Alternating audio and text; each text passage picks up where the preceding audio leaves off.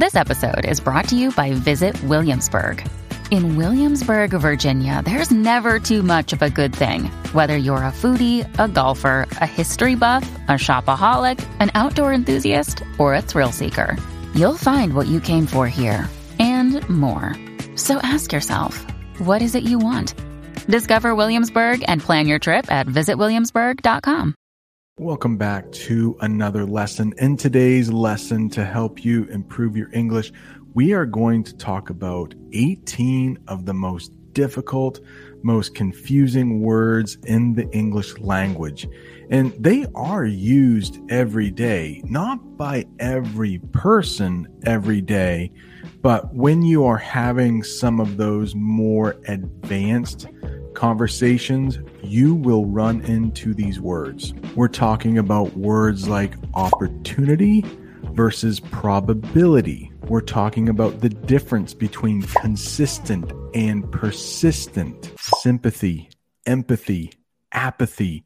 What are the differences? If you are an advanced English speaker, if you are studying for the IELTS or the TOEFL, this is the perfect lesson for you. If you are a beginner, check it out, but this might not be the right lesson for you. This is going to be challenging. This is going to be one of those lessons you may want to pause the video and think about what I say. You may want to step away from the video, come back to it a few minutes later, a few days later, because we are diving deep into the English language. We'll also do some shadowing to help you with that English pronunciation. If you've seen any of the videos I've done on shadowing before, the sentence will appear at the bottom.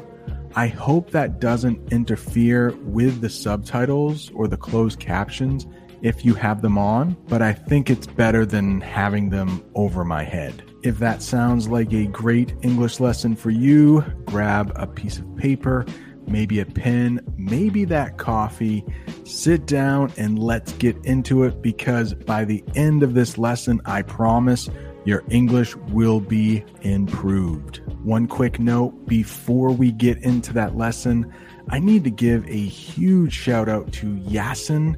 He left a comment. Let me slide over here.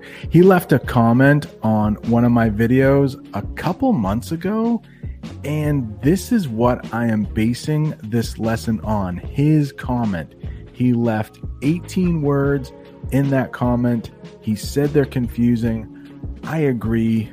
I might add a couple more, but we will be talking about at least 18 very confusing words. Let's get started. The first pair of words that can be confusing is opportunity and probability.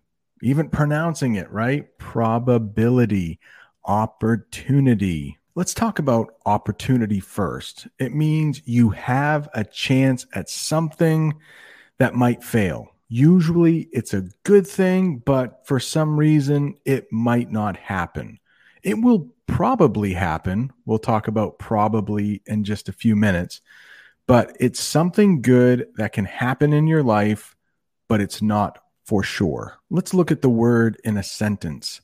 I do not want to blow this once in a lifetime opportunity. In this sentence, to blow something, it means to fail at it. For some reason, it doesn't go the right way. My daughter has the opportunity to study in the United States next spring. There's some shadowing practice for you. My daughter has the opportunity to study in the United States next spring. Maybe this young lady has really good grades. Her college says, why don't you study in the United States? It could be a great opportunity for you. At work, I have the opportunity for a promotion. If you notice in this sentence, there is a prepositional phrase before the subject. Therefore, I need to put a comma before the subject. I in this sentence is the subject. The prepositional phrase is at work. This prepositional phrase could come at the end of the sentence. You would not need a comma then. You could say, I have the opportunity for a promotion at work. The next one is probability. That means there is a chance that something could happen. It could be a high probability of something happening or a low probability of something happening. Let's look at a couple examples. There's a high probability for rain tomorrow. In other words, there is a good chance that it will rain tomorrow. Maybe you go to your boss at work.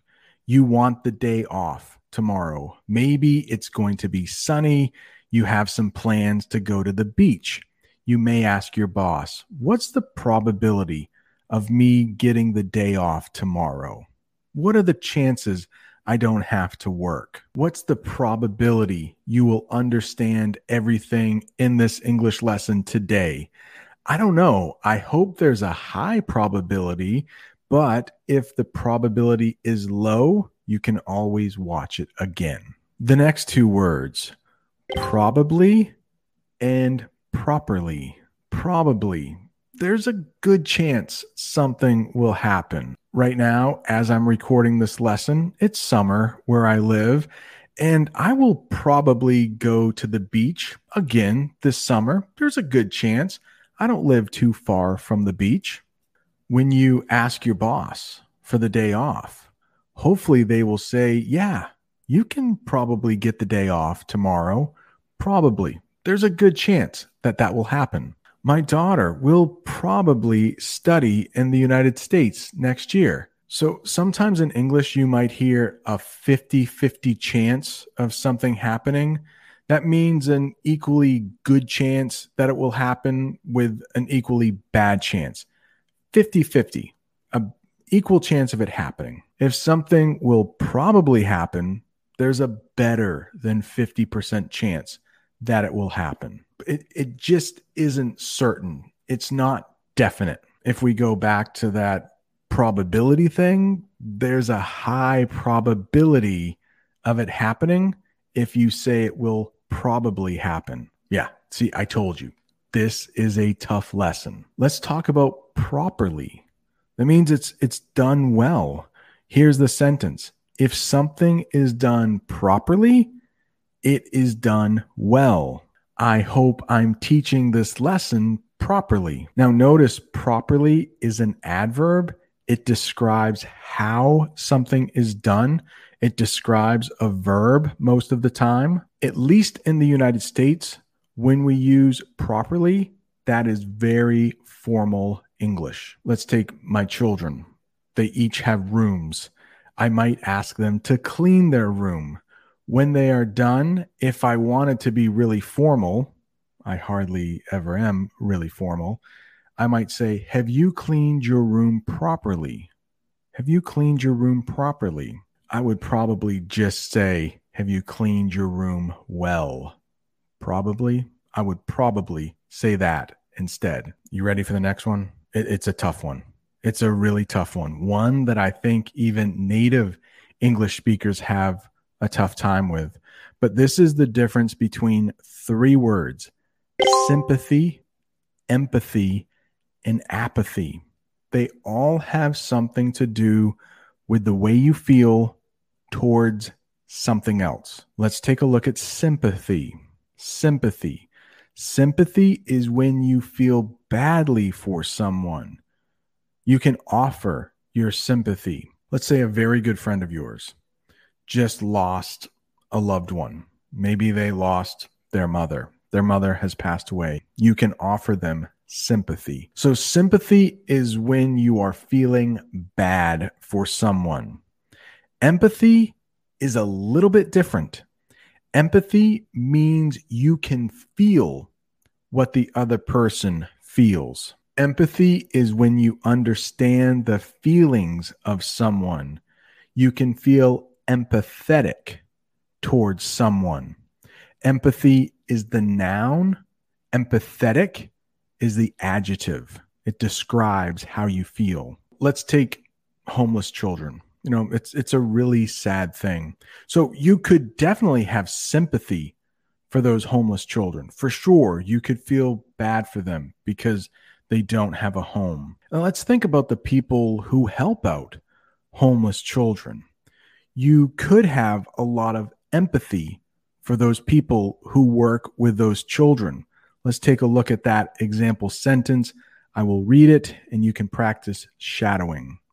I have a lot of empathy for those people who work with homeless children. So, of course, those children have really tough lives. You could have sympathy for them. You could even have empathy. But it might be a little difficult to know exactly how they are feeling if you've never been homeless yourself. But with someone who works with homeless children, you might be able to understand how they feel going home every night. They probably think about those children they work with a lot. So you could feel empathy for those people. You could be empathetic for those people. Anytime you tell someone, oh, I know how you're feeling, you are showing empathy. The next one is apathy, or being apathetic. And that means you don't care at all. You really have no feelings towards the subject. Maybe you have an English class that you really don't want to go to. I hope you don't have that. Maybe you're watching this lesson and you think, oh, Brent, that guy, he's so much better than my other English teacher. So maybe you're feeling some apathy towards your class right now. You don't really want to go. Here's an example sentence. I am feeling a ton of apathy towards my English class. I don't feel like going this afternoon. Whew. So let's review. Sympathy is when you feel bad for someone. Empathy is when you can feel how that other person feels. And apathy is you don't really care at all. And if you are enjoying this lesson at all, if you are finding some value, do you mind hitting that thumbs up? It helps other people find this lesson. This lesson is a lot longer than I thought it would be. If there is a part 2, I will put a card right up there. If you want to continue learning English, take a look at a video I made about the state of Texas.